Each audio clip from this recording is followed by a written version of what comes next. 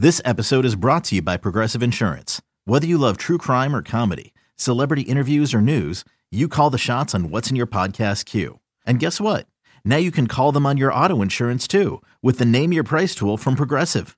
It works just the way it sounds. You tell Progressive how much you want to pay for car insurance, and they'll show you coverage options that fit your budget. Get your quote today at Progressive.com to join the over 28 million drivers who trust Progressive. Progressive Casualty Insurance Company and Affiliates. Price and coverage match limited by state law. This Pine Tar for Breakfast episode is brought to you by Hatfield Quality Meats, makers of delicious Hatfield Phillies Franks. I think it's a question on a lot of people's mind right now is how are the pitchers staying sharp? How are the meetings going? Are they Zoom? Are they FaceTime? Well, why don't we get some answers? Pitching coach of the Philadelphia Phillies, Brian Price, coming up next right here on Pine Tar for Breakfast. In the air to left field, going back on it. It is gone! Kevin Franzen sends everybody home. Ball there, coming down. What up? And welcome to another episode of Pine Tar for Breakfast. I am your host, Kevin Franzen, at Kevin Franzen on Twitter. I appreciate you tuning in. Fantastic day here in South Jersey, Philadelphia area, and it is a time that we wish we were playing ball, but we're not. But instead, I have the pitching coach of Philadelphia Phillies joining me in a sec. That's right, Brian Price coming up right here on Pine Tar for Breakfast. Why not? Let's send it right to him. Second time on the Pine Tar for Breakfast podcast is current pitching coach for your Philadelphia Phillies, Brian Price. BP, what's up, man? It's all good, Kevin. I was wondering if, as a second timer, if there's something, like Saturday Night Live, you get some kind of an acknowledgement for being like a multiple time host. I'm just wondering do I get a patch or no, star? No. Maybe some of your bread bowl from you? Yeah, you get a pat. We'll give you a pat on the back when it's allowed and all that stuff. But you and the fam staying safe. Obviously, I'm talking to you, so that's a good thing. Yes. Yeah. We're kind of a little isolated in a community out here in the Eastern Phoenix metropolitan area. And, for all intents and purposes, we have most of the things that we need here on site. And, we don't do a whole lot beyond going out and getting groceries and going on some hikes, so we are pretty much stay-at-home folks, at least for the time being. So, but it sure would be nice, when things turn around to be able to get out and mix it up with some other people and other venues for sure. It's crazy to think. I mean, obviously being a part of the Diamondbacks organization, so you've been there plenty during the summer, late spring, all that stuff, but like it is hot there. And people are like, "Oh, it's the dry heat," and it's stupid to say it. The only way I describe Arizona heat is go to the bathroom, put a hairdryer on your head, and leave it in one spot for a good 30, 40 seconds without moving it. That's what it feels like. Yeah. And, it's so true.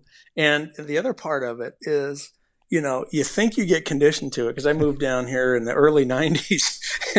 And of course, as I get older, it's like, man, I've had the last couple summers off. It's been like, you got to get out of Phoenix when it starts to hit 100. It's because in your 50s, the body just doesn't respond to it as it did in your 20s and 30s. Oh, I love it, though. But I mean, look, there's so many things about Arizona. The spring training, obviously winters are beautiful. Fall, people don't get it. October there is, I will never put it with the Bay Area. Both you and I are from where September, October might be the most gorgeous place on earth. But October in Arizona, I mean, it's perfection. It is. No, you're right. There's periods of time when you're here and you flip on the news and you see what people are dealing with back east or up north, and you go, man, we're so fortunate to be able to have at least a good part of the year here in the Phoenix area, in the state. And even if it does start to get a little warm and you shoot up north, up into Sedona or Flagstaff, it's just a really nice option. And I'll tell you this, and you noted it. We're both from the Bay Area, both Bay Area guys, and you have to find someplace really special if you're leaving the Bay Area. It's because for me, it took me a long time to get comfortable down here, and now I'm really glad I found this desert oasis because Bay Area is so expensive. It is expensive. I mean, it's just the different walk of life, but it's a very. I'm not going to say it's not slow paced in Arizona, but it is. You continue on. You keep going. It doesn't feel old in that Phoenix area. So, one of the ideas, and this is not about the Rumorville, but this is a whole, perspective on where we are with the game and everyone going, all right, everyone come to Arizona. We're going to have Biodome out here. You might have been one of those few that were going, all right, I'm cool. I can stay at home. But I mean, like, could you ever, you've been in Arizona, you've seen, the Arizona League, the Heat League, what the Fire League, whatever you want to call it. Fire League, could you even sense that? Like, it was like, oh my God, we're gonna be playing games at 114 degrees. Like, no chance. Come on. Yeah, I think once you start to realize that all these games are going to be with the exception of those that get a chance to use the to Chase Field, where the Diamondbacks play, you're going to be completely exposed. And I did my first 2 years of coaching were down here in the Arizona Rookie League in 1989 and 1990. And back then, to combat the heat, no one was playing in the complexes. You're playing on backfields, and so there was no lighted opportunities for night games. So we had to. We played our games. They initially are scheduled for 11 a.m. and then it gets hotter and you move them to 10. And it got to the one point, I think, in 1990 where we had to bump the games up to 9 a.m. because it was just too hot for the players to be on the field. If you turn that around and you play complex baseball in the summertime and go, okay, well, maybe it's only 100 or 105 at 7 o'clock. Yeah. Your training time, which is roughly 3.5 hours before the game, right? It's going to be, in that June, July, August, early September, you're going to be sitting at anywhere from 105 to 115, 118 degrees, and that therein lies the challenges for me. It's doable, but certainly not optimal. Well, let's talk about what is doable and certain things that we got to see. Number one, you and I talked about it, the first time I had you on, and it was your interaction with the pitchers and catchers.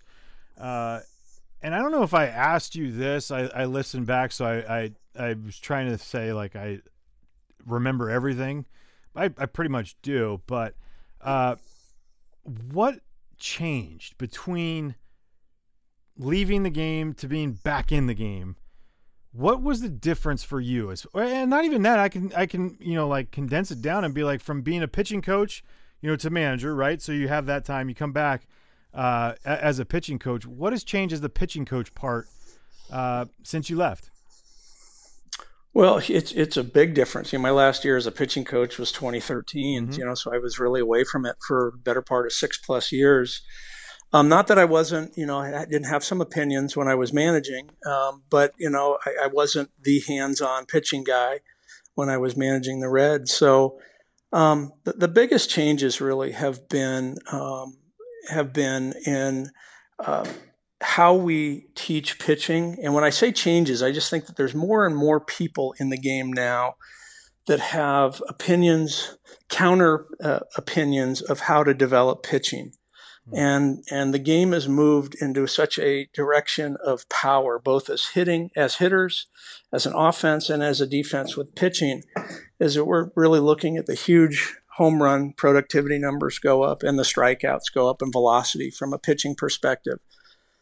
And so that to me is one of those things that you've kind of got to find a way to negotiate because, I'm 57. I've been a pitching coach since I was 27. I've got some pretty defined opinions, not that I'm not malleable to this, to where I can't continue to get better and learn more. You have your own analytics. Like I do. Truly. I think I have my opinion on how to develop pitchers and what the best pitchers look like, what they can do, and how they get to that place. It doesn't mean I'm right 100% of the time, believe me, but I have a very, very strong opinion on how to develop pitching and what I believe in. And what I believe in is based on a lot of historical perspectives, what I've seen over the 30 years as a coach, but also what I learned as a youngster, what I read about, from people that were a lot smarter, a lot more experienced than me when I was growing up as a child, and things that I've learned along the way. And I think trying to find a way to get all these different opinions into a place where they can be productive,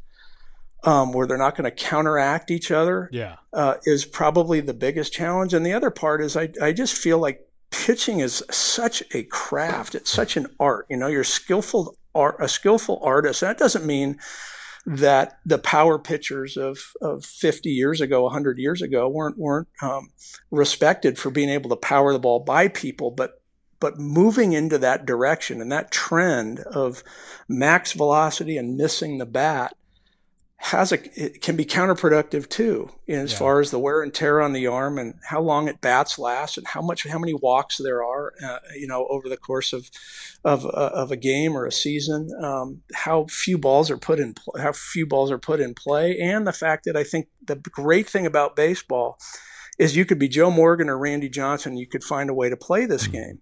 You could be Dwayne Kuiper, right? Mm-hmm. You could be Bobby Bonds, Barry Bonds, Matt Williams, him hitting all these San Francisco guys, Mike Schmidt, Larry Boa. You could be all these different types of players and find a way to thrive in this game based on a series of different skill sets. And now it's really getting to be power versus power. If you can't homer or you can't miss the bat with velocity, you're less likely to be able to find a niche for yourself in the game. And I don't like that at all. Not one bit. Yeah. I agree, because I love the diversity of the game. And we're not talking like it's a negative thing, but it like having so many different types of athletes to get jobs done is fun. Like to watch how someone can navigate his way through a lineup is going to be different than, the other guy. Not one set way. And I feel like, I'm not saying in its entirety, but a lot of baseball has gone to that. Like, hey, well, we're just going to throw it to here. We're going to do this. We're going to do that because this guy can't hit that. Well, again, we have to be able to match up our strengths. And, from the pitching side, I think, look, when you say craft, I mean, you could talk about hitting as a craft, fielding as a craft. But for me, the repetitions as a pitcher, to watch guys go over and over of hitting a spot down and away to a hitter, and then move on to the next pitch and be able to be, just precise, I find to be fascinating. I always have. And I always will. As a hitter, I love those guys because they gave me fits, but it gets you thinking as a hitter. You're trying to, win that battle. And this power versus power, it's just like, man, I don't know if there's a lot of thought. I really don't. And look, we always talk about less thought is better, but there's a process that's involved as a hitter, as a pitcher as well. And I just don't see the process being navigated by the player more or less, like by data and all this stuff. I feel like that's where it's at. Yeah, well, I agree. I mean, I think I've always looked at baseball as a chess game, and I don't want to see it turn into checkers. Mm-hmm. Checkers is very simple. You know what's going to happen ahead of time. Yeah. Chess, you don't. Move to move, it completely changes the way the game is played. I mean, and you were hitting on it. All these different parts of the game that are so artistic, and you think about. You could go to a game to watch Ozzie Smith or Omar Vizquel play short or Gary Maddox play center, because you could see the breaks, the coverage, the amount of ground they cover, the accuracy and strength of their arms, the athleticism. I mean, that's something that you would go to a ball game to see. Yeah. And I don't want to lose that. And I know all these things are like cyclical or whatever, the pendulum's going to continue to swing from one side to the other. So, we will get back to where we start to really, covet, the speed game, speed and defense, being able to limit run production, the tighter, low scoring games. And I hope to get back to the point where our starting pitchers can throw more innings and we can, expect less out of the bullpens each year. Because in the end, when the starters aren't throwing the innings, the relievers are. And, you build starters to throw innings. And I think that's what we want to pay to see. If I know that Kershaw is pitching, I'm going to want to see him because I think he's still going to be out there in the 7th, 8th, and maybe the 9th inning. I'm not only have to see him twice through the lineup and then he's going to be out. I 100% agree. I think it's I love that you bring up Kershaw. I mean, they'd be in town right now in Philadelphia during this perfect weather that we have, right? So it's real. It's there because for me, pitching to contact was always what I heard growing up. And I wasn't a pitcher, but I loved being around the coaching part of it, right? And listening, and because I felt as a hitter, I could pick up on some things. What are they talking about? The pitching coach, catcher, pitcher, all this stuff. And I don't know. Pitching to contact was such a huge deal. We're pitching away from contact so much that we're not seeing those complete games. I don't know if it's so much it is a part of the, second time through the order, third time through the order, but it's because those guys have already taxed themselves. They're like, go 100% right out. There's no feel. There's no, like Verlander. Verlander just eased his way in. And sure enough, there's 8 innings through, and you're like, "Damn! Like that's how it's done." Like I'm not going to show you everything the first time through. You're going to get something else in the second, and that's a lost art. Well, yeah, and he'll be stronger, right? He gets strong. They talk about great starting pitchers get stronger throughout the course of the game is because they're not going max effort from the first pitch because they trust that they can command and change speeds to get themselves through the lineup the first couple of times, and if they have to be able to pound the fastball, late in the game and beat people with velocity. That's great. But, like pitching to contact, the whole idea is that we're not going to chase the strikeout from the first pitch. If you're always sitting in 0-2, 1-2 counts, we all know that nothing's going to happen. There's no way to advance via the strikeout. Guys can't get on base. Runners can't advance if the hitter can't put the ball in play. So it's a great place to be able to get to in your 2-strike counts. But I think when your goal is from the first pitch of the at-bat to miss the bat, the other part of that is tempo of the game. We're always talking about the game's too slow.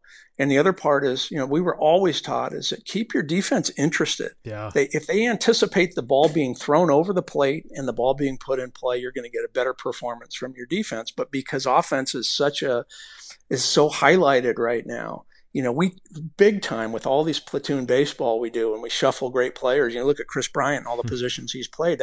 You can't be prioritizing defense if Chris Bryant plays 3 or 4 different positions on your club, over the course of a week. Yeah. And I just, but again, that's the type of game I like. I know that there's a whole new generation of baseball fans that like the big thing, like the big home run and the strikeouts and the 100-mile-an-hour fastballs. I get it. I'm just talking about what I like about the game. And if the game gets too far away from what I like, I know that it's just not something that I would want to do.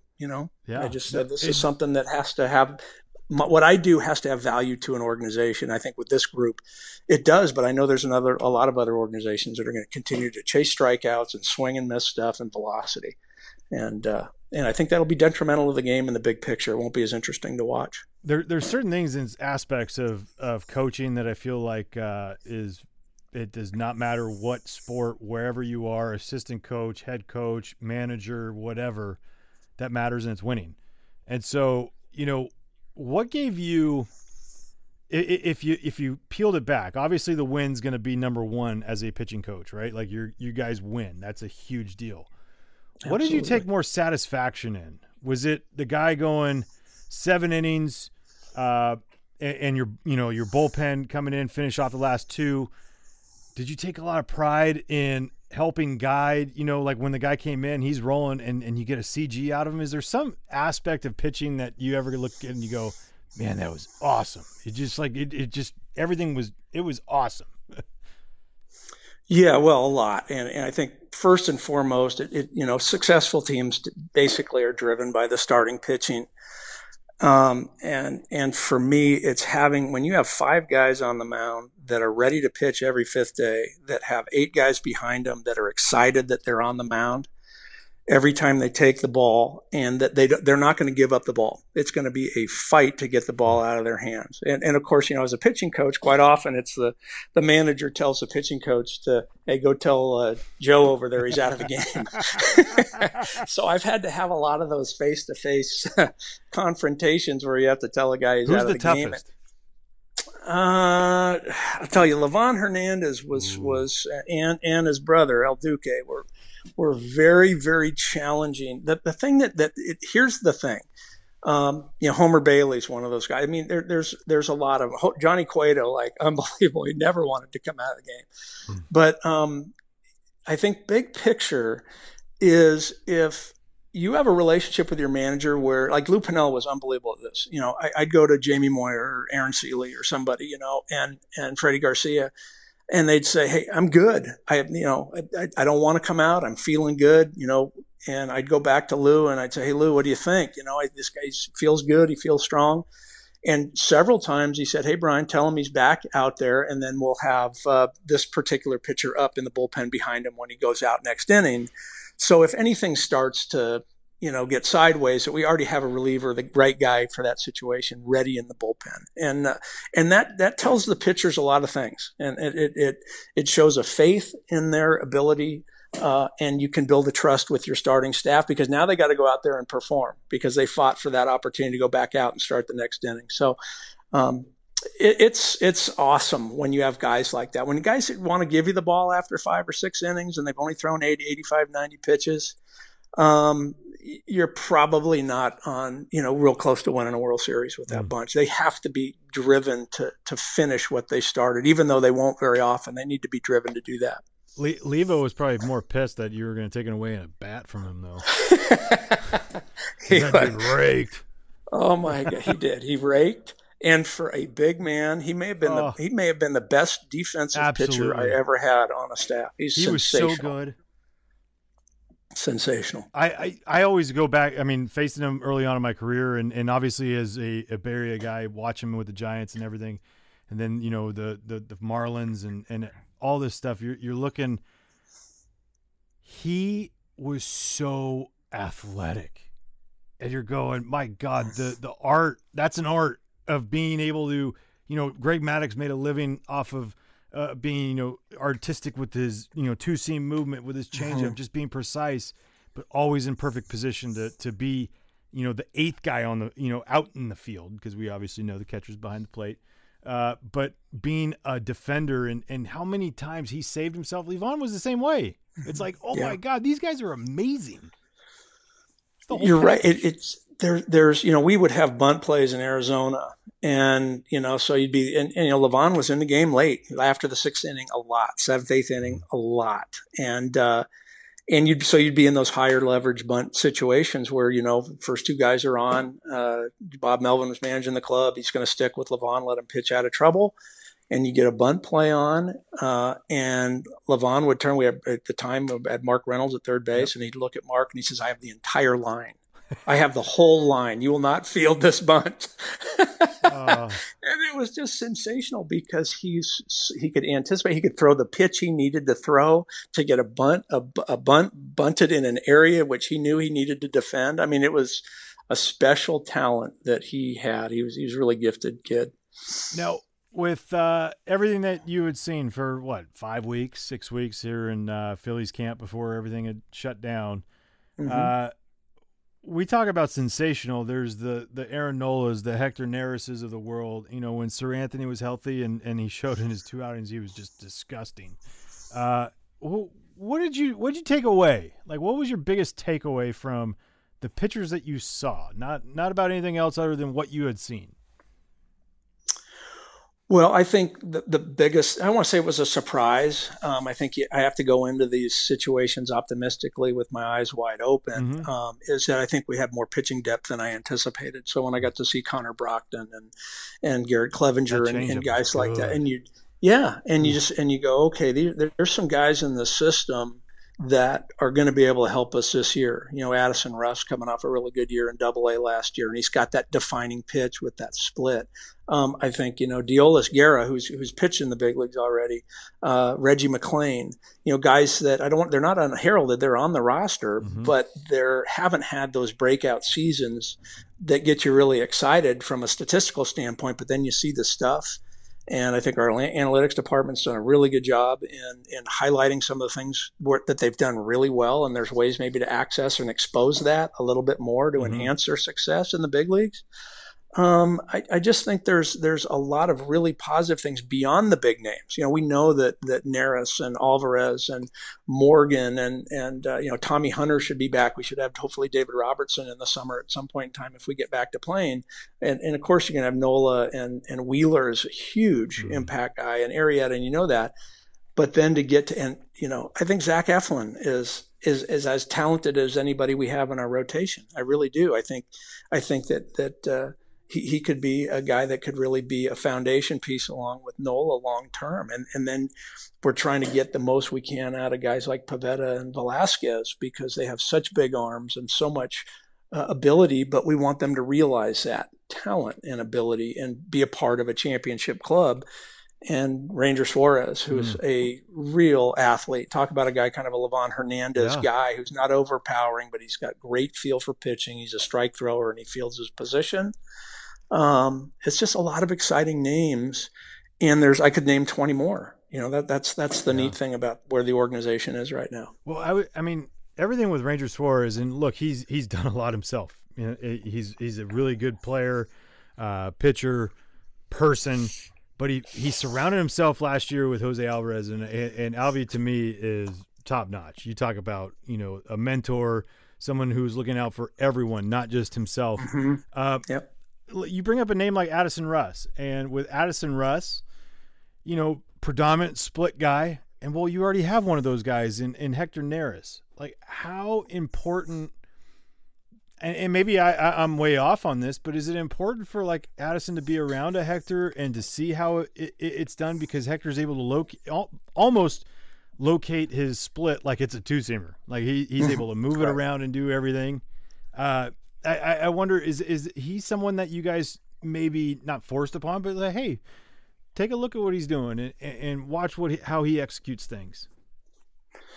Well, yeah, I think the thing that we don't assign any matchups, as you really don't do that very often in baseball, but we do encourage our guys to watch those that have had success at the league and in the league, and ask them questions. Because truth be told, as coaches, we all want to help in every way we can, help the players get better, maintain their successes, and we take a lot of joy from the success of others. And that's just a part of coaching. But a lot of what these guys learn, they learn from their teammates. You learn a grip on a cutter. You learn a different way to manipulate the ball on a split finger or a straight change. And so a lot of what these guys learn, they learn standing in the outfield, shagging during batting practice, talking about how to manipulate the baseball, make it move or go where you want it to go. And it's a really neat thing. So yes, we really encourage that type of interaction. It doesn't always happen when you want it to, but when it does, it can be a difference maker. And you could tell, like with certain guys, it's not about like, see that guy, he's doing it, but you could just look and you're like, this guy knows himself.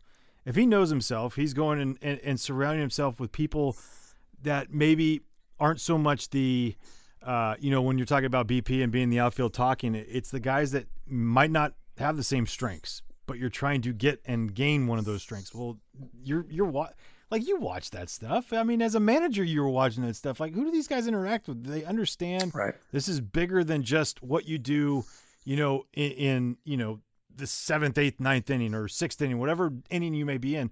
It goes a lot further than that. It goes in spring training. It goes in BP. There's a lot of interactions going on. Is that something that you've observed over the years that I'm not saying you look for, but you catch yourself at times going, wow, okay, there it is. I like it. Yeah, absolutely.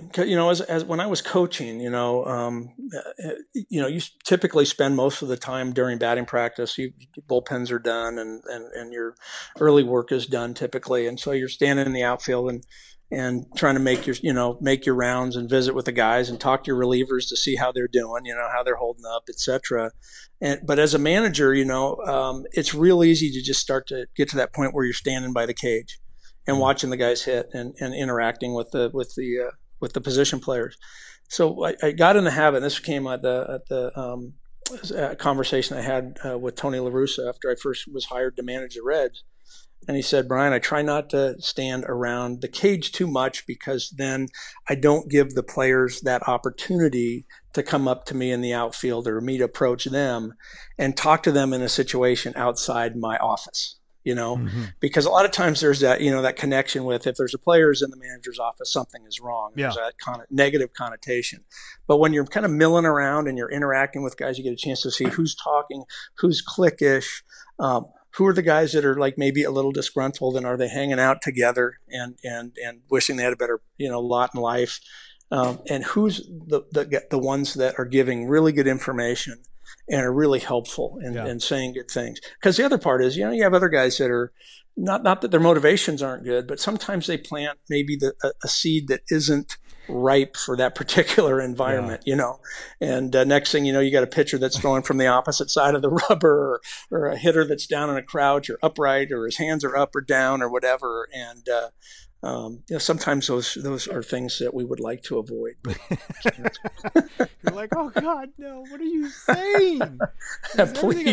Please don't tell him he's tipping his pitches because he's not going to throw another strike the rest of the game. You know what? It's interesting you say that, because Stephen Caddy was our pitching coach in Washington, and when I had come over from Philly to Washington, there was one guy I owned, and it was always in the windup. It was Steven Strasburg. And he tipped like crazy, and I came over and I was like, hey, Cat, I don't know you at all, but I'm on the same team as this guy. I don't want to see him get whacked around. Can I tell him? He goes, no. Over time, we'll talk about it. And then after a start against the Marlins at home, Strauss came over and goes, what am I doing? And I literally printed out 4 things. I put it in his locker. I was like, that's it. That's all it is.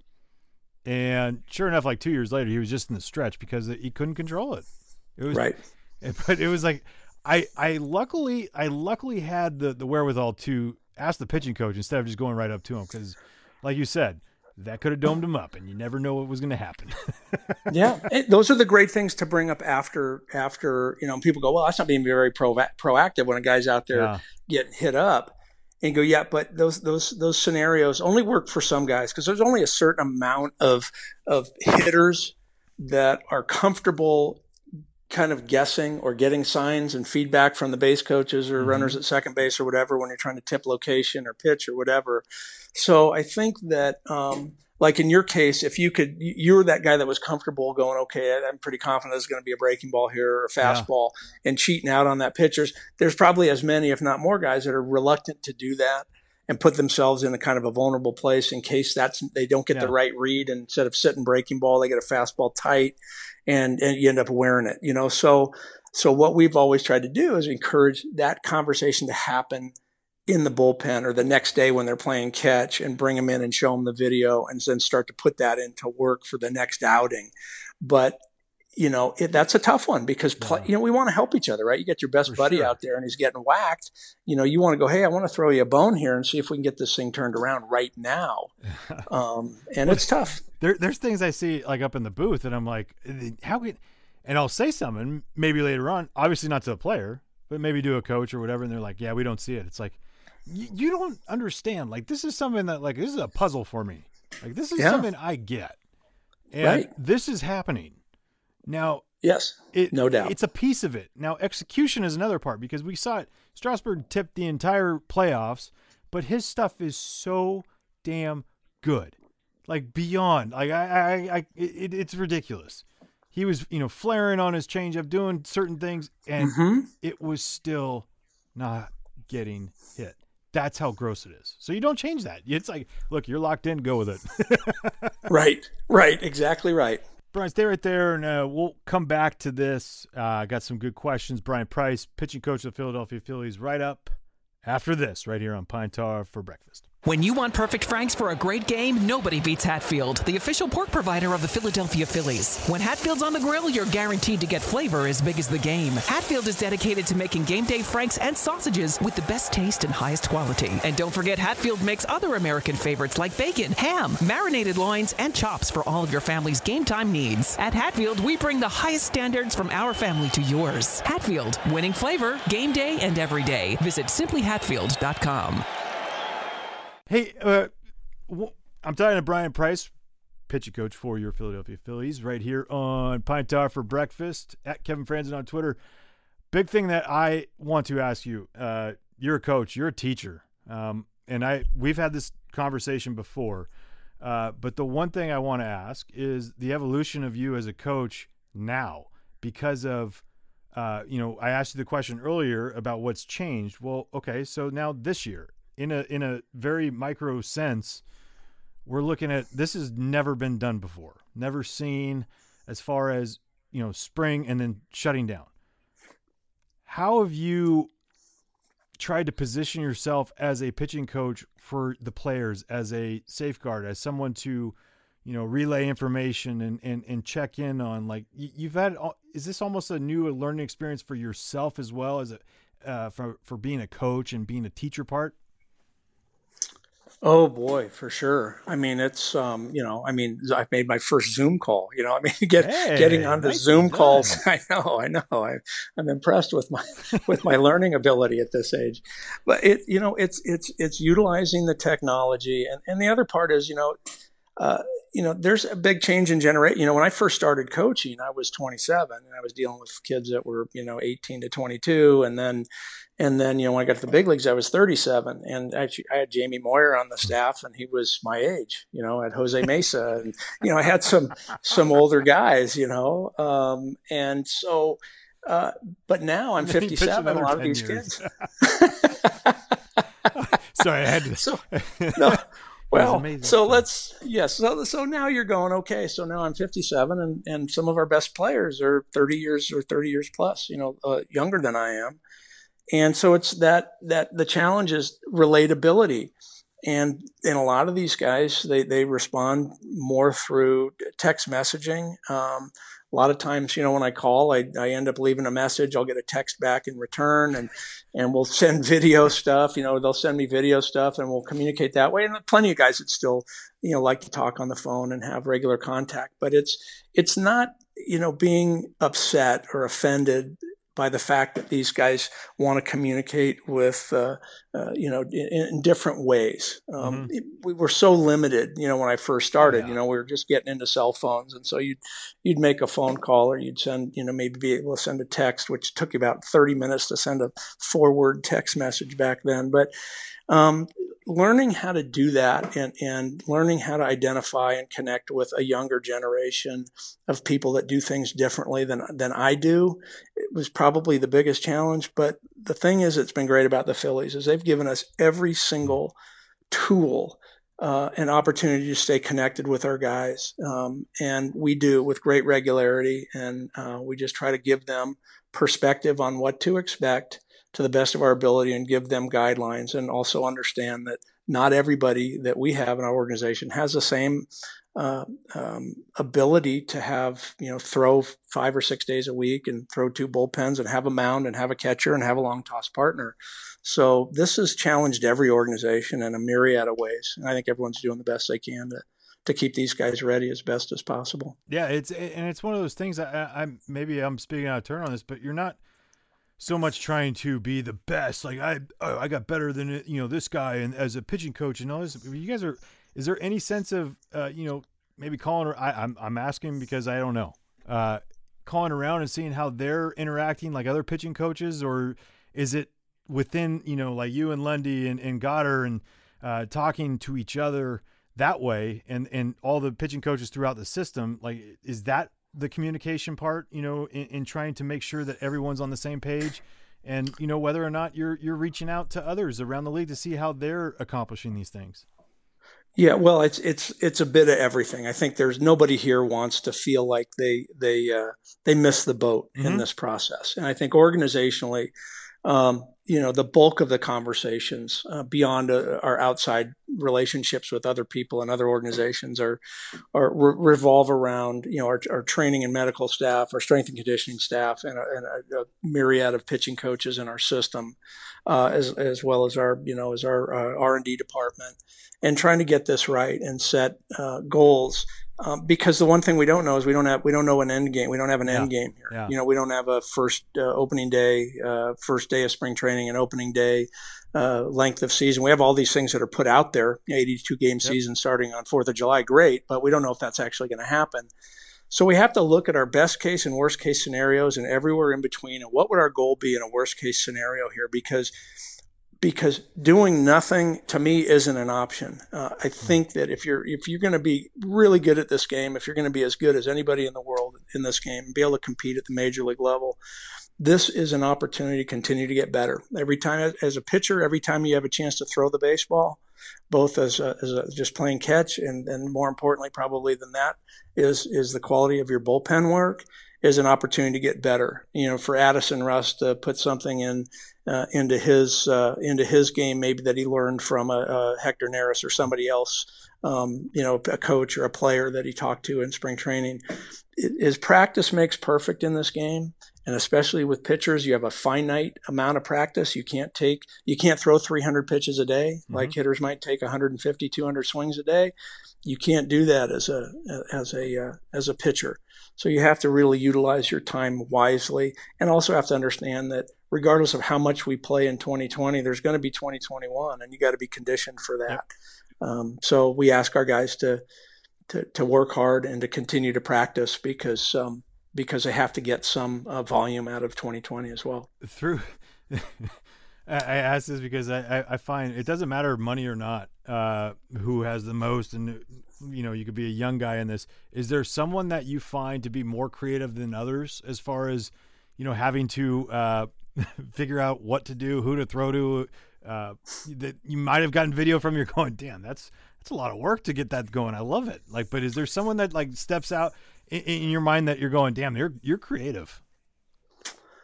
Well, I mean, we do have guys, and I'll leave their names off of it, but the guys that have had to go out and are throwing in apartment building garage, or in a tennis court into a tennis net. I've gotten some video from guys that are throwing on some pretty rudimentary pitcher's mounds. But I've got guys that are throwing to their brother-in-law who's not a baseball player. Yeah. You've got, we found, I know down the street just with Austin Davis is, that he had a facility and he had a catch partner and didn't have a catcher. And so I was able to find a kid that was a high school kid 5 years ago that caught another kid I was working out in the Scottsdale area. And this kid's playing junior college ball, so he's not playing right now. Their season's shut down, and he's over there catching Austin over at the high school here in North Scottsdale. And other guys they're in the state of Florida that aren't close enough to anyone to really have a partner, and that we're finding facilities and people to catch and things of that nature. It's an incredible challenge. Yeah. It really is, unless you're in that situation where you have a close buddy that lives nearby and someone that can catch you whenever you need them to. And it's been a challenge, but guys have worked hard to find their way around them. Which is fun as a coach to find the guys that were willing, not only willing to do anything and everything, but just be creative, make sure that your craft, we go back to the word craft, because you got to hone it. And whether we don't know, the timing on all this stuff is going to happen, they got to be ready. And so the question I have is, do you set up a plan? Okay, so you might hear all the rumors and all this stuff, but is there a plan in your mind in general where you're going, okay, if we start here, this is where we got to be. If we start here, we got to be here. And the contingency plans continue to change and everything. Is it a constant change for you as far as adapting to players, what may happen, or not even worrying about what may happen, just being ready to go for select dates? Well, a little bit of both, because, when we left shortly after we all came home from Clearwater, it was announced that I can't say it was announced. Yeah. Maybe it was, but it was implied that, baseball wouldn't return any sooner than May 15th. So we used that as our guidelines on how to prepare the pitchers to be ready for a shortened spring training beginning May 15th, and what our goals were for starters and length relievers and short relievers. And so we put that plan in place. And so our pitchers continued to throw, even though it was slightly modified from what they were doing in spring training as far as the frequency. And we got them away from the mound for 2 weeks. And then was it 2? Yeah. No, it was actually about a month. And then we got them back on the mound on April 15th. And then, of course, as we got closer to May, we realized that there was really no chance that May 15th was going to work. And so we decided that not only were we going to modify the plan, but we were going to understand the importance that these guys need to throw. Mm-hmm. They need to throw for practice. They need to throw to build volume for 2021. And that we had a lot of guys that would benefit from the workload because they didn't have a ton of innings last year. Look at Spencer Howard is a great example. Threw about 90, 95 innings all of last year. And if this kid's going to be in our rotation at some point, we're not going to be able to pitch him 100 innings or 115 innings and say, okay, your season's over. If we're in the thick of things, this kid's got to be able to take on some volume. So bottom line is, as we said, there's no way that you're going to be able to replicate the amount of workload that you'd have if we were in season. So we don't fear throwing off the mound a couple of times a week and getting some high volume there, because any of these guys would be throwing way more if we were in season. So we just haven't really put a pause on it since April 15th. We've just been forging ahead until baseball resumes. These guys should anticipate and have been encouraged to continue to throw off the mound a minimum of twice a week. Not only for their readiness for 2020, but for volume for 2021. I just want to know, at what point we'll find out and figure out the ramifications, right? As far as when you bring up workload, that was going to be one of my questions. How do you keep guys? This might be a huge positive for Aaron Nola, where, you get back-to-back, 200-plus inning years, and you're okay, you're not throwing the bullets are still there, and I'm not saying it's a positive. None of this is a positive. But sure. When you look at it in a perspective of athletics, you're okay, we could pull back a little bit, but to keep him fresh, right? As far as his freshness is continuing to pitch and do that. But how do you keep that, that build up? Because it's not injury that's keeping him from getting to 200 innings. It's a pandemic. It's something that's different, because this guy was on pace to do, a third year in a row of doing that. And that's a huge accomplishment. It is, and I think we're going to have to. It's kind of like a presidency, you have to get past it by a decade or two to see really how influential or impactful a president was in positive or negative way. We may have to be removed from the game for 5 or 7 or 8, 10 plus years to really see what the repercussions were from guys that are throwing 200 innings. That if they only get in, what if they only get in 80 innings this year or 100? Will there be ramifications in 2021 or 22, 23, et cetera? And we don't know that yet. I think the game has changed so much from how we train and the kid gloves in which we put on the pitchers and we treat the pitchers. Is, let's say as an example, these pitchers, these professional pitchers, big league pitchers that went off and fought in World War II. And they come back and throw, maybe they throw as many, if not more innings than they did the 2 or 3 years earlier when they played. Or, maybe they got hurt and we never heard from them again. And we didn't know who they were to begin with, because it's, that's 80 years ago, 75 years ago.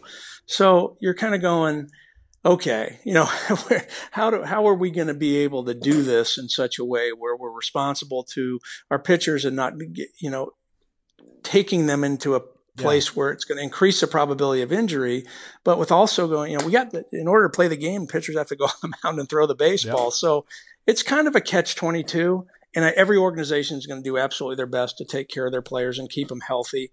But time will tell, who's most successful. Yeah, I've been fortunate enough in my life, my baseball career, to be able to talk to Willie Mays a ton. And, you talk about that time going from war to, how pitchers throwing, 250 plus innings. hitters just going and coming back and hitting. Ted Williams, one being one of those. But like Willie Mays, sure. like, what'd you do in the offseason? You guys never lifted. He goes, man, I just played basketball all day. Like that was our life. And you're going, wow, how the evolution of training has changed. I mean, you go to spring training to get into shape back in the day, and now it's you better be ready to go from day one.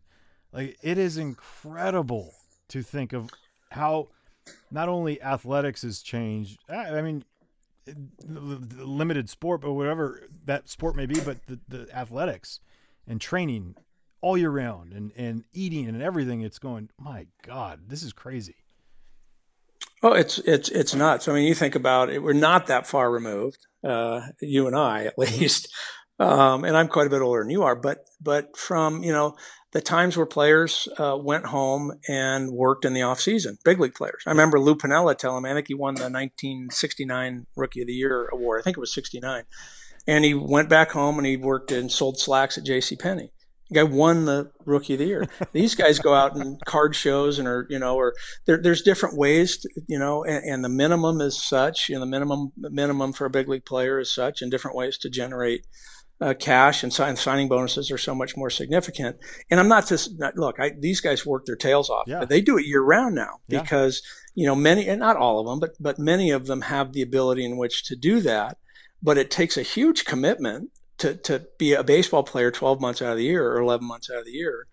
And it's a completely different mindset than these guys whose seasons ended and then they had to go out there and find a job to pay the bills until spring training came back around. And so it's completely different world with a whole different set of challenges. Yeah.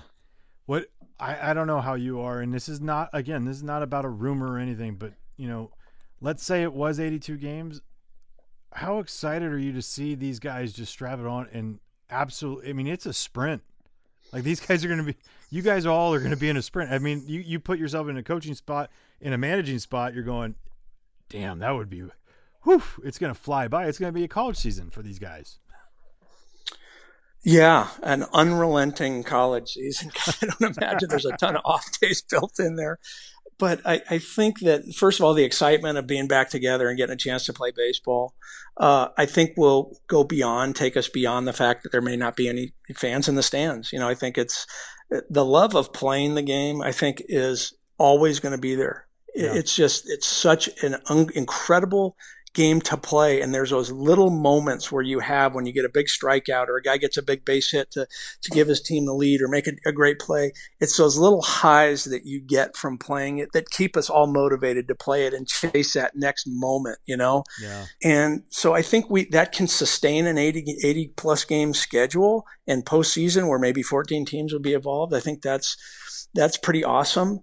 So I just I don't even remember your initial question because I ramble like I do, but I just think it's just there's so much love for the competition and the camaraderie about this game, which is absolutely the best thing. I mean, I've said it a million times. I mean, baseball is like a traveling fraternity house of people from all different religions, ethnic backgrounds, personalities, etc., that are into this melting pot of adoration for a game that they play. And I'm 57 and I love it. Yeah. And I miss it when I'm not in it. So, and you're in it, you found your niche in this game for a guy that had a really nice career. And now, it's just hard to get away from it full time. Oh, I love it. I love being able to talk about it, and it's like one of those things where in the broadcast booth, because we have a bond, we all have a camaraderie there as well. I mean, that's something I miss. Like, you could talk on the phone all you want.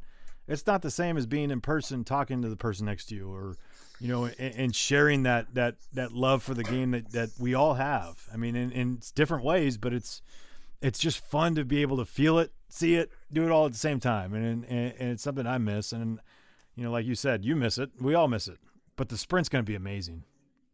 It's, what, and you're right. And I'll tell you, that's to me is why it's going to be so important for these teams to get off the good starts, right? Mm-hmm. Is everyone's chomping at the bit. You're going to have your best players. You're going to have your best, whatever, your bomb squad guys that are going to be there available to you if you have injury, or guys that are struggling or whatever, and you can flip guys out. But you're going to have, and everybody's in it. 82 game season, 14 playoff spots. Everybody should be pushing to get into the postseason. But if you get out to that start that puts you down by 8 or 9 games after 20, 25 games, 30 games, it's going to be a tough way to go with only 50 games to go. Yeah. You have to stay in it. You can't say, okay, well, all right, so we go, you have a 10 win or an 8 win month to start the season. It's like, man, it's going to be hard to recover because there's going to be teams that are, that are going to be out ahead of you, and you got to stay with the pack. I mean, you can't get too far away from the pack, or it's going to be a long, short season. Well, it's going to be fun because you're going to see, I think, a lot of gratitude. Well, at least I hope. Whether you're the players, coaching staff, broadcasters, whoever it may be, gratitude to the game and showing that we're back and together and we missed it, and be a part of the healing process. And I know that you're excited to get back with the boys whenever that may be, and I appreciate you coming on here. Yeah, well, and I'm grateful to you for having me on, Kevin. You're a wonderful Bay Area representative, and a great Philly as well. So I got to tell you, I really looked forward to this conversation and enjoyed it. You ask great questions, and it's fun just to banter back and forth with you. I really enjoy it. Well, we'll do it again. I'll give you a pat. I might even give you a hug for the third one. All right. So the pat's the second time, a hug is a third. There you go. I can't wait. I'm motivated. I'm focused. I appreciate it. Thanks, dude. All right. Take care, Kevin. I'll see you. All right. And you talk about someone that, for me, has changed a lot of the culture with Joe Girardi, has been Bryan Price. Those two words together. Bryan Price. His pitching coach, his ability for him to listen, to treat these guys like they are an individual, not like they're a collective bunch going, we got to do the same. They're all doing a collective idea, which is to help win the Phillies win games, but in an individual way. You have ways to do it, and he's finding those ways. Jim Gott, Dave Lundquist, all amazing, all working together, and just tremendous. This Pine Tar for Breakfast was brought to you by Hatfield Quality Meats, makers of delicious Hatfield Phillies Franks. Again, I am appreciative of you as a Phillies fan, hopefully a baseball fan in general, listening to Pine Tar for Breakfast at Kevin Franzen on Twitter. Until next time, peace.